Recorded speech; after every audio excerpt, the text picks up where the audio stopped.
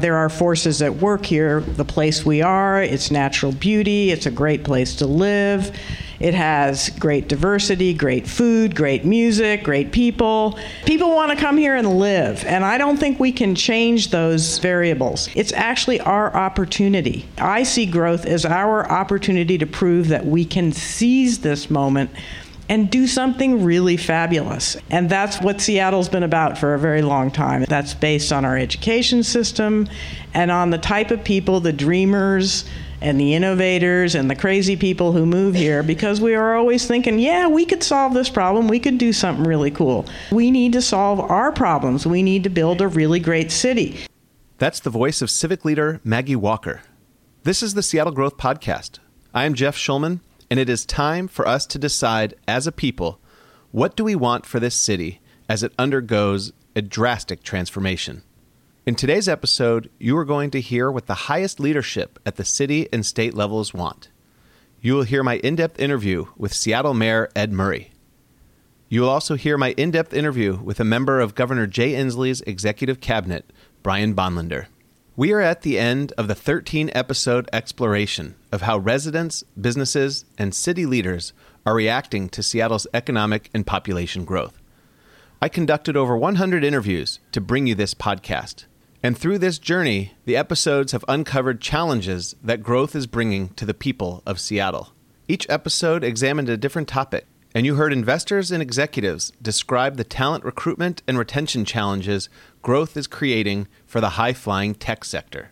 Home buyers and renters shared stories of struggle with affordability. Members of the rising homeless population shared the challenges of living unsheltered in Seattle.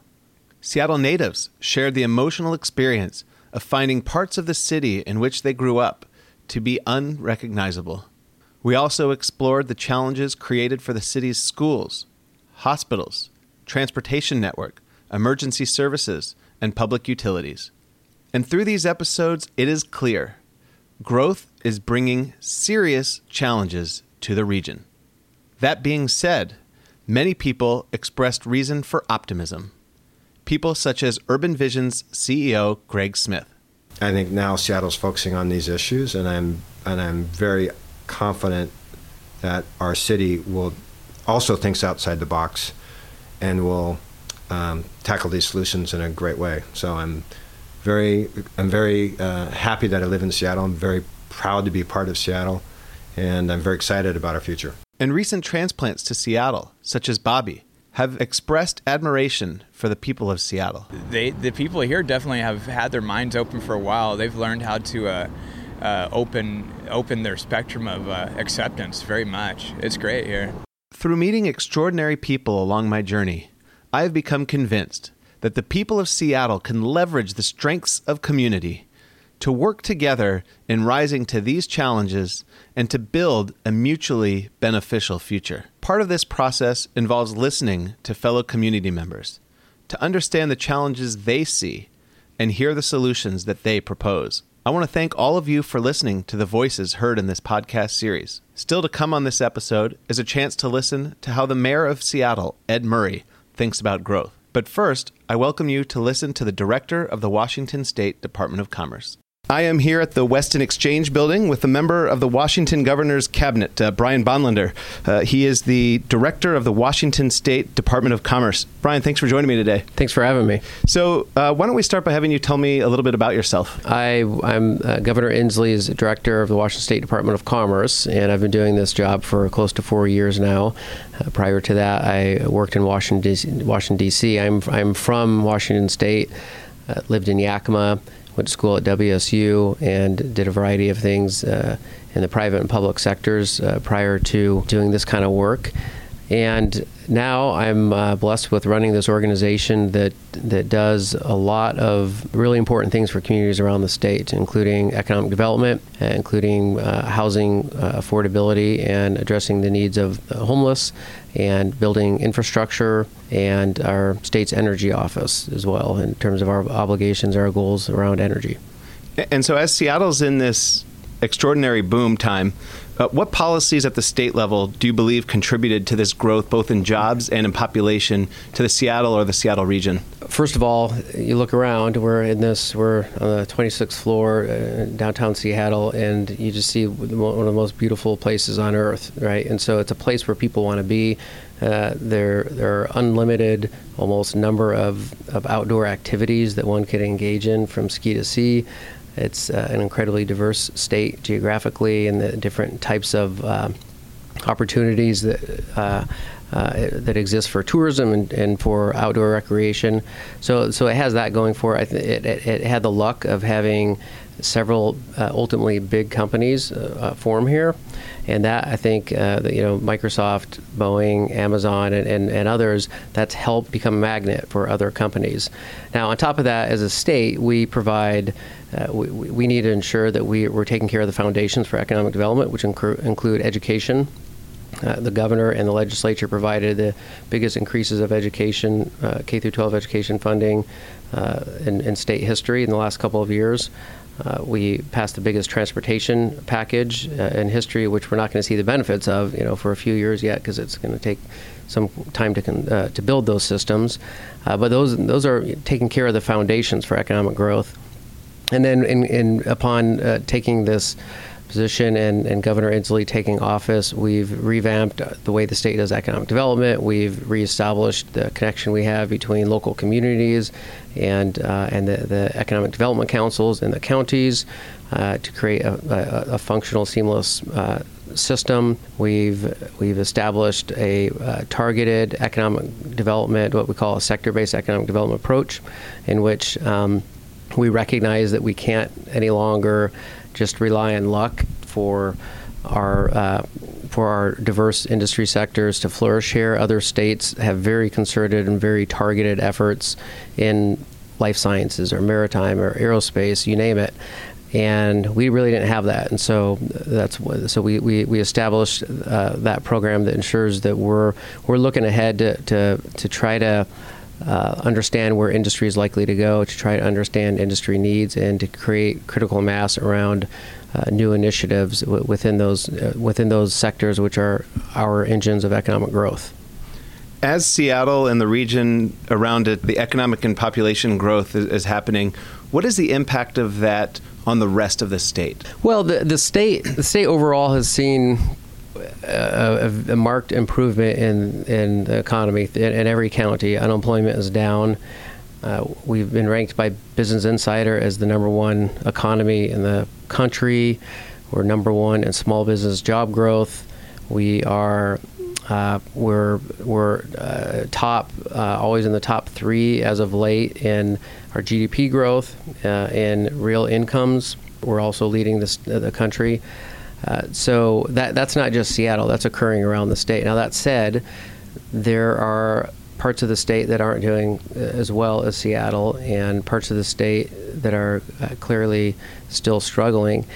Seattle is, by virtue of its size and its proximity, to Asia, its location, and so forth, it's an engine of growth for the entire state, and it's an opportunity for the entire state. Now, how that plays out moving forward, how we manage that growth, I think is important, because it could become, right now, the ports here are an outlet for our agriculture products coming out of Eastern Washington. If we continue to have difficulties with our transportation system, or if they get markedly worse, then that asset at some point is going to be diminished and perhaps even becomes a liability. And so there are challenges associated with this growth that could affect other parts of the state in an adverse way, and we need to be mindful of those. But there's also positive aspects, right? I mean, the tourists who come to Washington State, those who end up going to places like wine country in Eastern Washington, or the Olympics National Park or Rainier National Park, they often go to Seattle first and foremost. And so Seattle becomes a draw and an entry point for our tourism industry around the state. And so now let's focus a little bit on Seattle itself, what opportunities do you see most that the state government wants to capitalize on? We foresee continued healthy tech sector, a healthy life sciences industry. We have significant aerospace. So I think we need to be looking ahead. So take tech for instance. It's a rapidly changing industry, right, where disruptive technologies are sort of the norm, and trying to understand where that's going is important to help position us. So clearly, cloud computing is here to stay, and it's growing. We're doing well there because Amazon and Microsoft are here. We have an opportunity to be the world leader in virtual reality and augmented reality, where Facebook is actually doing all their development work here for Oculus. Valve, the Valve company in Bellevue, they are themselves developing the Sony VR headset. And of course, Microsoft is developing their HoloLens, their augmented reality. So that's an example. Blockchain, this is another one. We put together a conference on the subject of blockchain, which is a form of computer programming that could be the next big thing. And so we've organized a conference to help position our state and to help get the industry to view us as leaders. And so we do that for our similar stuff for our maritime industry, our life sciences industry, aerospace industries. So it really takes almost a surgical view of the specific industry and of those opportunities to capitalize on them. Broadly speaking, we're going to have some challenges moving forward, and I think our growth here is likely to be limited by our ability to address those challenges, and those include housing affordability and transportation, I think foremost amongst them, particularly the closer you get to Seattle. All right, so let's talk about those challenges. First, why are those challenges the top two in your mind? Well, housing affordability, so we're trending to put us on course to follow San Francisco in terms of the trajectory of our rents and of our property valuations. Now, we probably aren't going to get to San Francisco extremes for a variety of reasons. We have some outlets that they didn't have in terms of less expensive markets. But we don't know, and I think what we do know is that we don't want to be named in the same sentence as San Francisco when it comes to housing affordability. That's like imagining your future, your economic future, and talking about whether or not you're going to end up like Detroit, right? You don't want to have that conversation, and the reason is because the impacts are profound. And right now we're seeing, as I think most Seattleites and most folks around the state have seen, an increase in homelessness. And we've been looking at that data for some time to try to figure out why we're having that increase and to say with some degree of certainty what the cause is. And we believe with a high degree of certainty it's affordability. That's the driver right now. There are other issues out there, mental health, heroin epidemic, but none of those, or educational attainment, none of those explain. Some of those haven't really changed over the years, and none of them, those that do change, can't account for anything near the difference we're experiencing, because as Washington State's incomes as a whole, we're actually doing better than most of almost I think every other state in the country in terms of our incomes rising.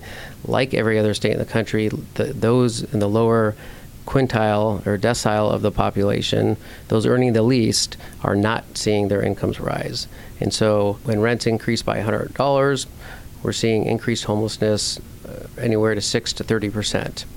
So that's just homelessness. There are implications with the economy as a whole. If you look at what happened in San Francisco, there are employers that provide middle-class jobs who are effectively priced out, right? They're priced out by two means, but the foremost amongst them was that they could not source a viable workforce that could actually afford to live in the area. So it became increasingly expensive and difficult to source a workforce. This is something we're already hearing from our maritime industry, our manufacturers here. They're already telling us about people who commute 2 hours a day. Secondly, they'll feel the increasing essentially opportunity cost of the value of their property going up relative to nearby residential, and oftentimes it increasingly makes sense to sell their property, try to get it rezoned, and move their operations entirely, which unfortunately is oftentimes out of state. Because when a company looks to make a 50-year decision like that, and they know they're having to source an entirely new workforce, they don't just go 25 miles down the road. They do a nationwide search, and oftentimes that's out of the area that they just had to escape because of these economic pressures. It would be great if all we had to worry about is companies moving to other parts of the state that needed more economic growth. From a state perspective, that would be great. Unfortunately, in the real world, it often doesn't play out like that, and so it's a huge risk that we'd be facing. So I think our risk to our economy is very significant. We're already hearing from some of those same Silicon Valley companies that came here and opened development offices here to escape the affordability problems in San Francisco.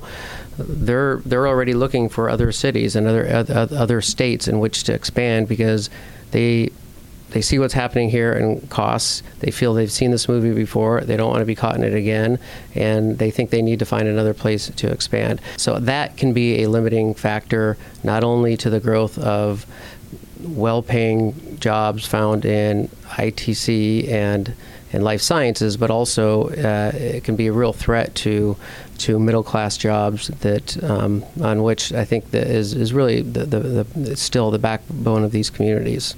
So you mentioned three main challenges. I'm breaking housing affordability into affordability and homelessness and then transportation. Let's talk about each of those three fairly briefly. With housing affordability, what does the governor's office plan to change in response to that challenge? Well, the fundamental problem with housing affordability right now is housing supply. We just do not have the supply that we need, and thus we're seeing the increase in property valuations, the increase in rents. It's a simple supply and demand issue.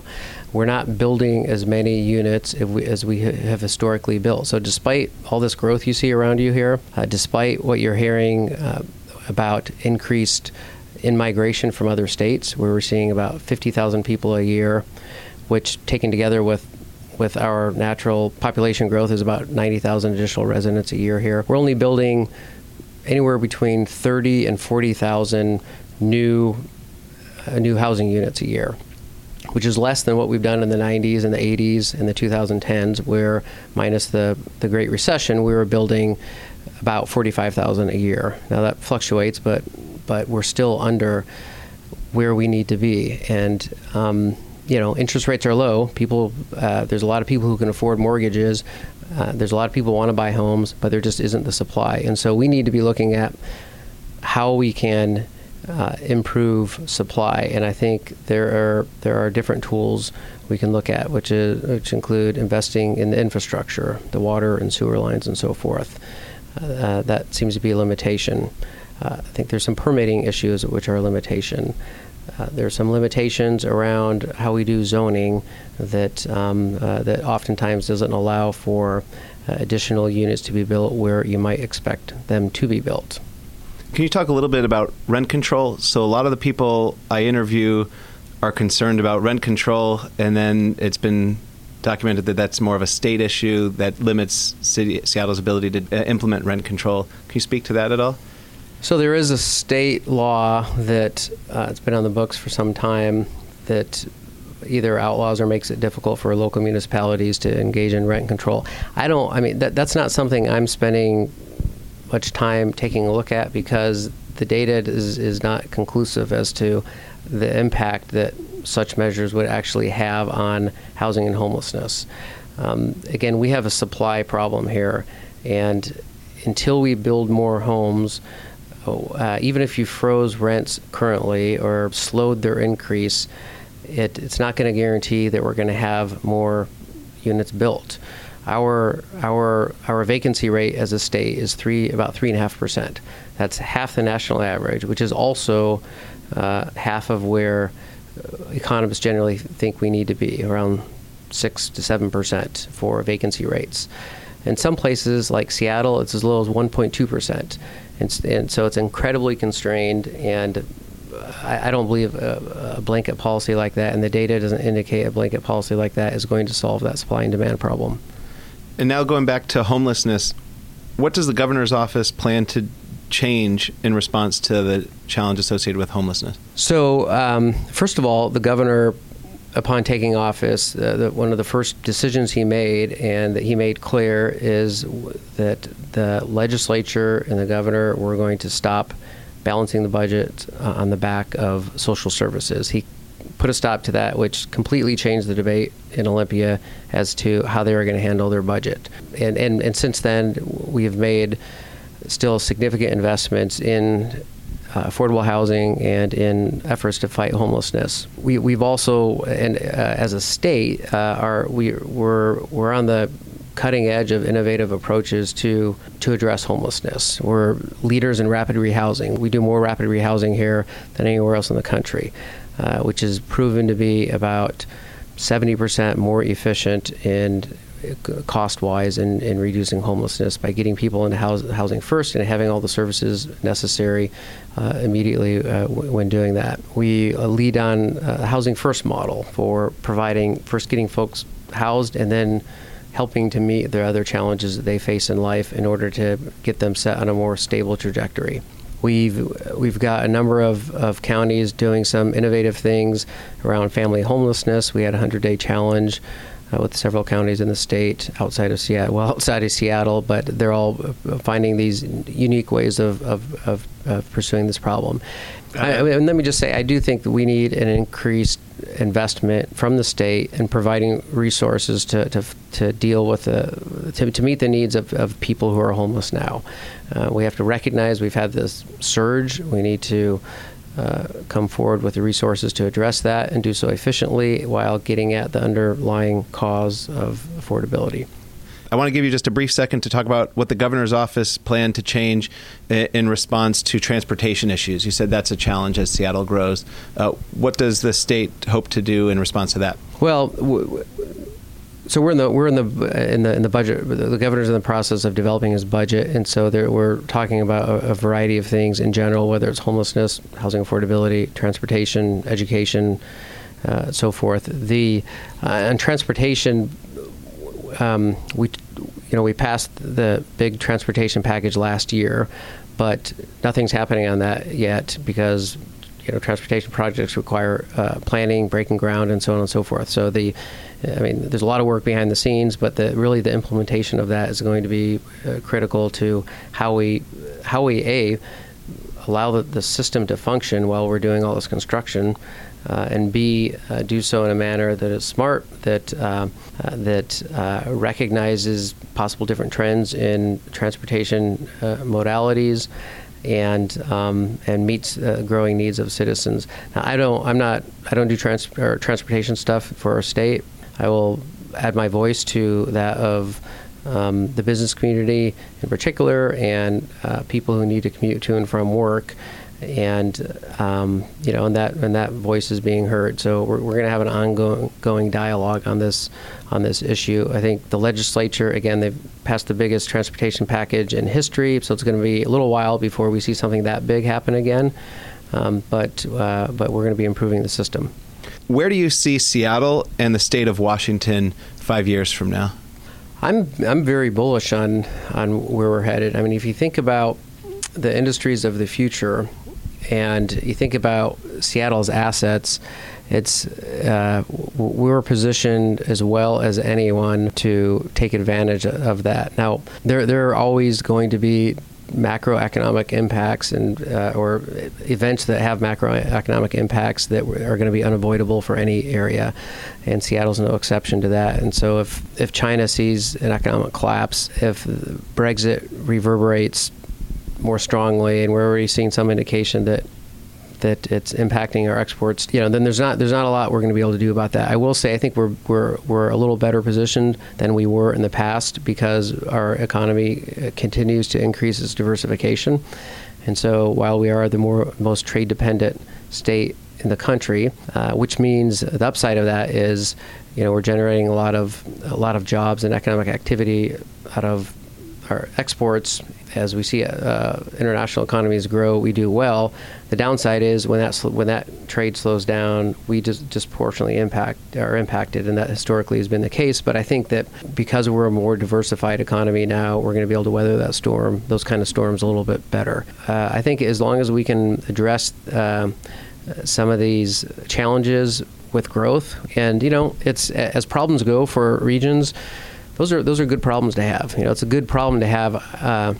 Because effectively what we're saying is we have to figure out how we're dealing with all these jobs that the economy's creating, right? And how we deal with all these people who want to come in to the state to take advantage of these jobs. That's a good problem to have. And I think that as a region, if we have open conversations about that and what the implications are of acting and not acting, I think that we're going to be positioned very well. And so any other concluding thoughts on Seattle's growth and how it affects the Department of Commerce and the state of Washington? I would just say that back to the housing affordability, we need to have a broad dialogue, and this is something that we've been doing internally within the Department of Commerce, because within the department we have the state's growth management unit, we have our local infrastructure financing entities, and we do economic development, and we do housing and homelessness. And I think it's important that we find ways to have conversations on how these impact one another, so that our efforts, there's a great coalition of people here right in Seattle in the maritime industry who are working hard and admirably so, protecting working waterfronts and protecting light manufacturing areas from rezones that would move those operations elsewhere. And they're starting to recognize that despite those efforts, they could be severely undermined if they can't source a workforce that can afford to live here. And I think it's important that people in neighborhoods around the city recognize what it means to sort of allow housing affordability to go unchecked, what that means for not just whether or not their kid is going to be able to afford a house when they're old enough to buy one, but actually what it means in terms of the economy of our city, and what it means in terms of increased likelihood of homelessness.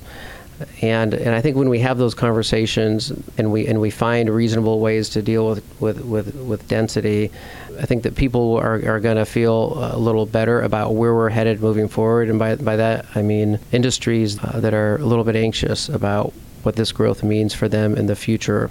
That's going to be of paramount of importance. And as one final thought, I would like to say is we are, as a state, we're looking for ways to encourage economic development in underserved areas, in rural areas, or just in say for the ITC industry.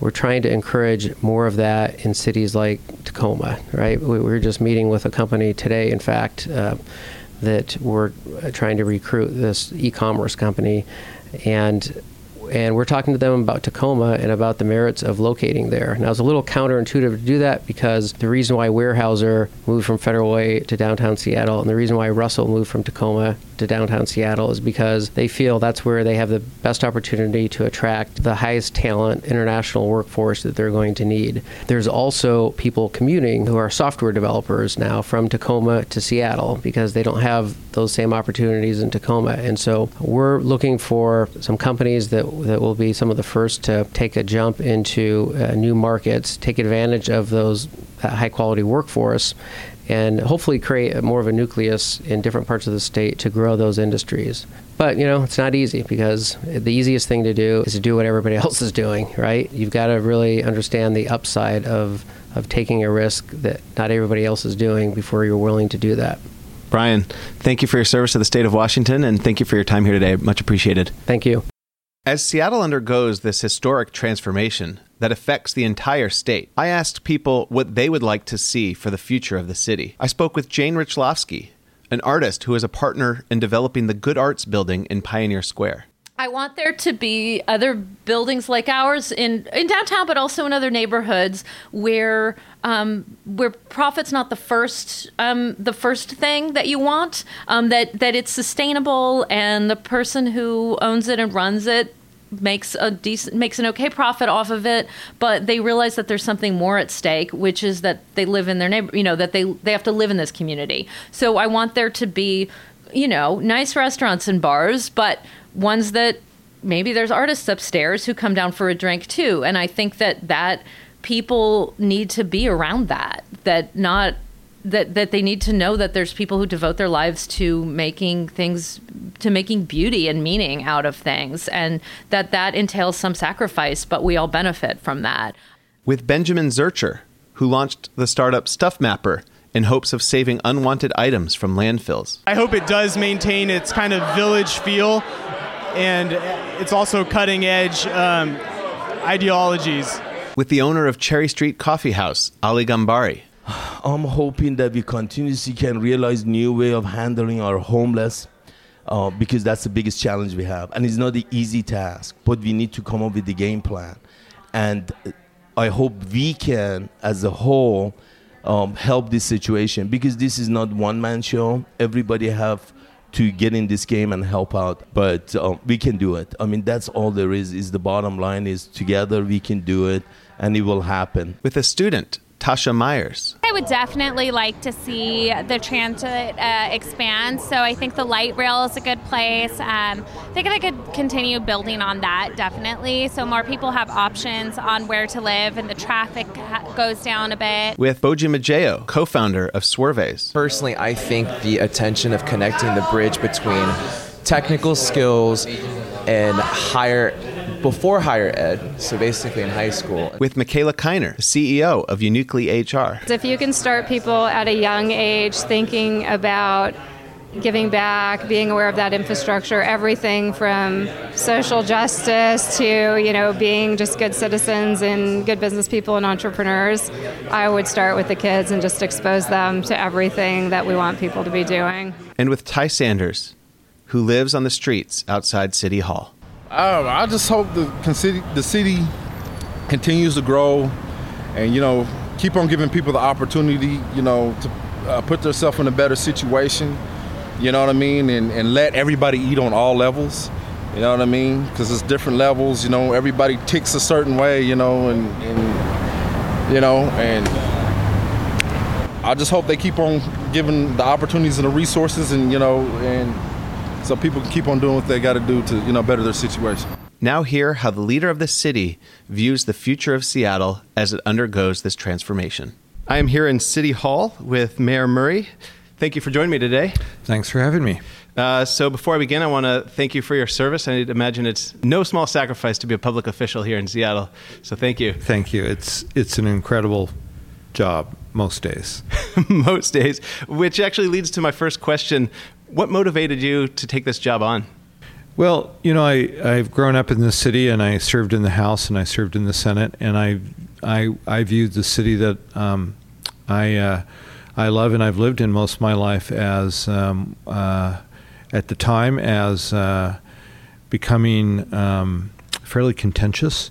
I thought that progressives should be able to work together and not have winners or losers, and that's why I ran. I believe that I'm a public servant. I believe in public service. I believe government can function, and I believe that Seattle needed a different tone than everyone trying to be left of everybody else and playing the politics of purity. And since you've been in office, what change are you most proud of that you've brought in here? Well, I think the most significant thing that I will have worked on is when we got pre-K up and running. I will not see the results of that during my time in office, but those 3- and 4-year-olds who entered pre-K last September, when they reach grade school, they're going to be reading and taking math tests at their grade level, and they'll be graduating on time, and it will be a significant difference in their life. And as we have a lot of changes here in Seattle, a lot of people coming in, a lot of businesses coming in and growing. What do you hope to preserve about Seattle? Well, one of the things I hope to preserve is affordability. I grew up in a working class family in West Seattle. My parents had 7 kids and owned a house. Only one parent worked. They struggled, but they were able to live in this city. And I want this to remain a city of of many different economic people from many different economic backgrounds. But it's going to be a huge challenge because Seattle is growing at a rate that it has not seen in its history, including during the gold rush. And are there any other parts of Seattle that you hope to preserve? As far as physically or? Physically, culturally, emotionally? Well, Seattle is, I think one of the great things about the city, why those of us who stay and people move here, is it's a very livable city. It's a city that's connected to its natural environment. It's a city where the water and the air are a big part of who we are. So it is growing in a way that we don't lose the ability to enjoy the outdoors, a city that feels like a great city when you're outdoors and not just a concrete jungle. So it's a challenge because we're growing very fast, which makes it hard to plan for that. And why do you think it is that we're growing so fast? Talk a little bit about why you think Seattle's been so successful at attracting not only people who want to live here, but businesses that want to grow here. Let me back up. I think it was about just as I entered junior high, Seattle's major employer, Boeing, basically had collapsed. Jobs were disappearing from the city. There was a billboard that said the last person to leave Seattle, turn off the lights. Our schools were emptying out. Housing was very affordable because it was hard to sell. Some of those schools today are condominiums, and you could park anywhere. You could park downtown because there was not much to do downtown. So let me just kind of emphasize, it's a good problem to have. After a half century of jobs going to the suburbs, jobs are coming to this city. And one of the reasons that is happening is because people want something very different than they wanted 50 years ago. People want to live in a walkable community. That means more of an urban setting. They want to be able to walk to the store. They want to be able to go to a ball game or to the theater and not have to drive. And that's what Seattle offers. The other thing is Seattle's a very innovative city.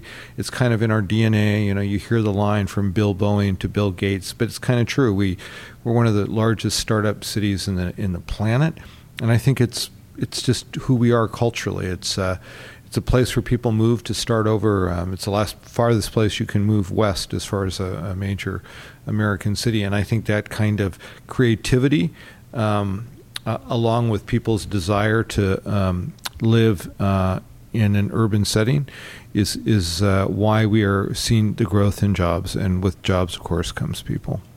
And what are you doing, or what do you hope to do to continue to fuel that creativity and to fuel that culture of innovation and job growth here in Seattle? Well, one of the things we're attempting to do is to work through our Office of Economic Development, to work sector by sector to understand what folks need to succeed. We do a lot of work, particularly with startups. Obviously, one of the things that could make us succeed even more is our public school system, and we're working to partner with our public school system, creating affordable housing so that entrepreneurs who maybe are starting out with very little can actually afford to live here so they can be creative here. So it's a whole series of things. And you said it's a good problem to have.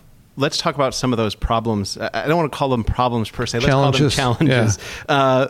What are your priorities among the challenges that growth brings to the city? So the major priority of my administration is the issue of equity. That's why we focused on the minimum wage in year one. It's why we focused on the housing affordability effort in year two. It's why we're focused on a new partnership with our public schools in year three. In each of these cases is how do we create a city that is absolutely equitable, that we grow and we grow in a way that that it creates more affordability than we currently have. And related to that issue of affordability is the issue of livability. It's why we went to the ballot to create a parks district, to create more open space and renovate our own parks and community centers. It's why we went to the ballot and did the largest bus transit increase in Seattle's history, or at least since Metro was founded. Those things all contribute to an equitable city. So that's our number one priority. And so for people who hear that you want it to be an equitable city and there might be some bumps along the way, can you explain some of the hurdles or some of the challenges that you might face, why you can't just snap your fingers and it's the city you want overnight? Right. Well, the city's not a bubble, so things are related to the economy of the region, the political map of the state and the nation. So solving issues such as homelessness, the city can do so much, but without the state and feds stepping up to help us, we're not going to be able to solve that problem by ourselves. The issue of getting housing affordability by creating some more density in our urban villages require us to go through a whole series of processes around environmental review that delays that really until the fall of 2017. So those are a few of the hurdles. Let's talk about the bright side. So there's obviously some opportunities that are going to be coming with economic and population growth. What do you see as the biggest opportunities for Seattle for the future? It's a good question because there's a lot of opportunities. So I'm hesitating. What is sort of one of the key ones? I think it is an opportunity to deal with the issue of the pipeline, public education pipeline, or just education pipeline. This is a city that has a lot of graduates, college graduates. It's not a city that necessarily graduated those people, the folks that live in this city. So I think our golden moment here is, can our new economy hire our high school graduates? Can those high school graduates actually graduate and then get into a college? It's great that we have people coming here from all around the world, but it would be even greater if our companies could hire qualified people right in this city. I mean, there's 129 different languages spoken in South Seattle. So there are incredible rich opportunity when it comes to our own talent that is going to waste because of the high number of particularly young people of color who do not graduate. And so what do you intend to do or hope to do in order to seize these opportunities, that opportunity? Well, on the issue of public education, it's why pre-K was so important. One of the ways you deal with equity is give kids a better start.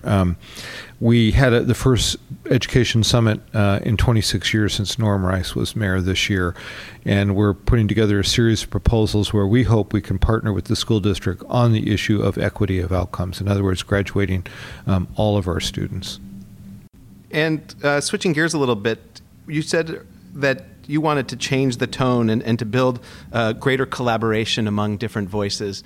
And as we're at this inflection point in Seattle's history, well, it's not history yet, but the inflection point for the future, it seems that there's a bit of acrimony between a pro-growth camp and the anti-growth camp. What are your observations of that tension? Well, we're seeing this around the country. I mean, you see it in San Francisco. You saw it in Boulder, Colorado, where really people of my generation, the baby boom generation, basically tried to cap growth through a ballot measure that failed. And I think it's a false discussion unless we want to. You can't create an affordable city by just stopping growth. You actually create a much more expensive city. And you can't just simply grow and grow and grow unless those who are benefiting from that growth, pay for the things that create a livable city. How do you bridge the gap between anti-growth people and pro-growth people? I know there's a lot of, in doing my interviews, I'm seeing a lot of people lie in between. But there is this vocal acrimony between the two. Well, on almost any issue in Seattle, what I find is most people are in between. They're very concerned about, you could take policing. There are people who are very concerned about police reform and those who absolutely believe the police can never be reformed. Most people are in the middle. The same thing with growth. There are a whole group of folks they want to know, are we going to grow and still have good parks? Are we going to grow, and perhaps this is the most important thing, and be able to move around this city? Transportation probably being the biggest frustration I hear. Are we going to grow and, again, have housing where their kids can live in this city as well, and not just people, again, from my generation who were able to buy a couple of decades ago? Talk about this future as we're growing and growth continues to happen and those issues that you just mentioned. What do you see for Seattle 10 years from now? Well, so one of the things that, you talked about, and I'm going to get to your question. I'm going to go back to another one about the opportunities we have. We have a diverse economy. We have the largest maritime fishing fleet in North America, in Seattle. We have an industrial base, which cities like San Francisco have lost. So we have a diverse economy. And 10 years from now, Seattle will be a success if it continues to diversify and have a diverse economy. Because this city, like a few in the Midwest, was once a one-horse show. And and when Boeing fell for many years, this city collapsed with it. So I think if we have a diverse economy, you'll see a city that remains vibrant with jobs. If we do the work we're doing today to pass the housing affordability, livability agenda, we will have created more affordable housing units in Seattle than anywhere else in the nation. So I think it's an incredible opportunity. If we don't diversify our economy, if we don't deal with the issue of affordability and the issue I mentioned earlier, equity in education, then I think we will be a city that will find itself in a lot of urban stress. We will see jobs go away. We will see some of the urban plight that happened in cities across the country in the 1960s come back. So there are two visions. And why do you see this urban plight as such a bad thing? I mean, it obviously seems like an obvious question, but help somebody who is kind of putting their planting their flag in the ground saying no growth at all costs. Why is this plight so bad? Well, if you don't have jobs, then you have higher poverty. If you don't have an education system that is actually educating kids and you don't have jobs, you have kids in poverty with no hope, that always leads to crime. And property value goes down, and then you start to spiral downward. So, it can be a win-win situation. Growth can be something that adds value to people who own homes today. We're not going to plow their single-family homes down, despite what some newspapers claim. So, I think it's finding that I hate to use the term sweet spot, but it's finding that way to grow and grow smart. Why I keep coming back to the issue of open space and housing affordability and transit. We can handle more density in this city if we're smart about how we grow.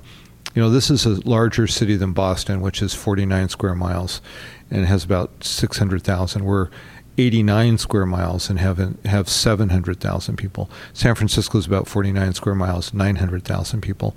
Both smaller cities and have been able to handle density and are considered wonderful places to live. You're, I'm sure, constantly being asked for favors and help. People want a lot of the mayor. I want to give you a chance to ask some help from the people of Seattle. What would you ask the people of Seattle to help make your life easier, to help make your vision come true? I guess I would ask people, let's just deal with the issue around growth and some of the challenges with growth. One, housing affordability, and the other is homelessness. On both of these, there are no simple solutions. And the solutions are there, though, if we talk to each other and don't demonize each other. There are ways to make our neighborhoods even greater than they are today if we're willing to talk to each other. The issue of homelessness is not a Seattle problem. It is a national problem, particularly on the West Coast. Our suburban neighbors, as well as the major cities, are all, struggling with this.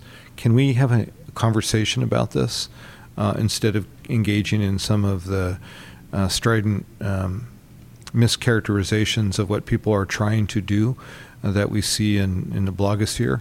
I guess that's what I would ask, is that we would engage each other and not immediately question our motivations.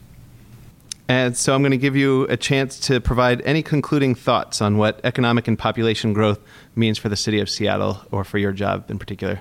Well, for my job in particular, we've gone from the 20th largest city to the 18th largest city in the 2 years that I've been mayor.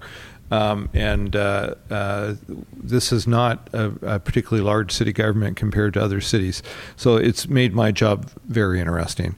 But for the city, I think this is opportunity. Jobs are here. The highest and best use of a lot of property is no longer parking lots. I mean, all those parking lots used to exist in Seattle. They got here because buildings got torn down because we lost population. So I think we should look at this as an incredible opportunity, and again, talk to each other about how we take advantage of this opportunity, and build the city of this century, of the 21st century. Mr. Mayor, or Mayor Murray, whatever you prefer to be called. Whatever. Mayor Murray, thank you very much for your time. Thanks for having me on. Appreciate it.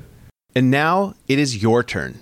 Growth in this city is what we make of it. Whether you feel growth is a tyrant that needs to be stopped, or growth is a hero bringing gifts to the city, we must work together to build the kind of city we want. The kind of city that keeps all that is great about Seattle and its people, while making constant progress towards a brighter future for everyone.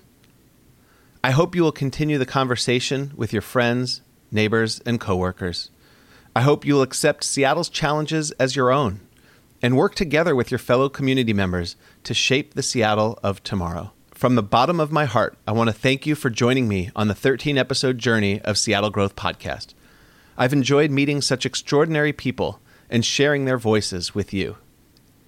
Seattle Growth Podcast couldn't have had the success it's had without the contributions of all my guests. Without John Kaib, who has done fantastic audio work. And without the help of Mike Bosey, Victor Balta, Ed Cromer, Andrew Kruger, Peter Kelly, Deborah Bach, Rebecca Gorley, and Michelle Ma, who each have helped in spreading the word to the University of Washington community and beyond. I also want to thank Lauren Brohan, Charles Trillingham, Leslie Mabry, Connie Barasa Shah, and the UW's Burke Center for Entrepreneurship for organizing last week's live event at the Impact Hub Seattle. Going forward, please stay subscribed to the podcast on iTunes and let me know what had the greatest impact on you. And also tell me, what growth-related issues would you like to explore further? You could follow me on Twitter, @Prof. Schulman. I've truly enjoyed this conversation, and I hope you will continue to be engaged in our fine city.